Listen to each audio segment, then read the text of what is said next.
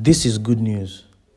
In Nigeria, the two last verses of today's gospel are very popular amongst the policemen who would always stand on the road to collect bribes from drivers.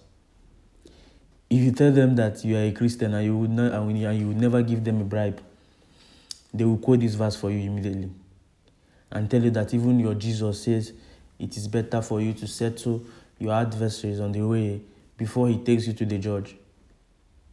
If you still refuse to give them money, they will start looking into your documents or searching your car in order to find a law that you are breaking, so that they will take you to the police station where you will pay more. This was not what Jesus meant in today's gospel.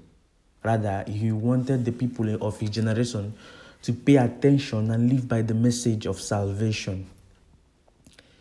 Jesus was trying to teach us to look up and yield to the signs that really matters. He wanted us to stop ignoring the truth that is before us, because ignorance will never be an excuse on the judgment day. Let us pray.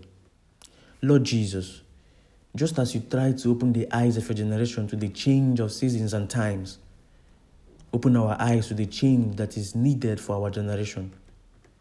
Make us an instrument of positivity, change, and global development. Inspire our synodality. Amen.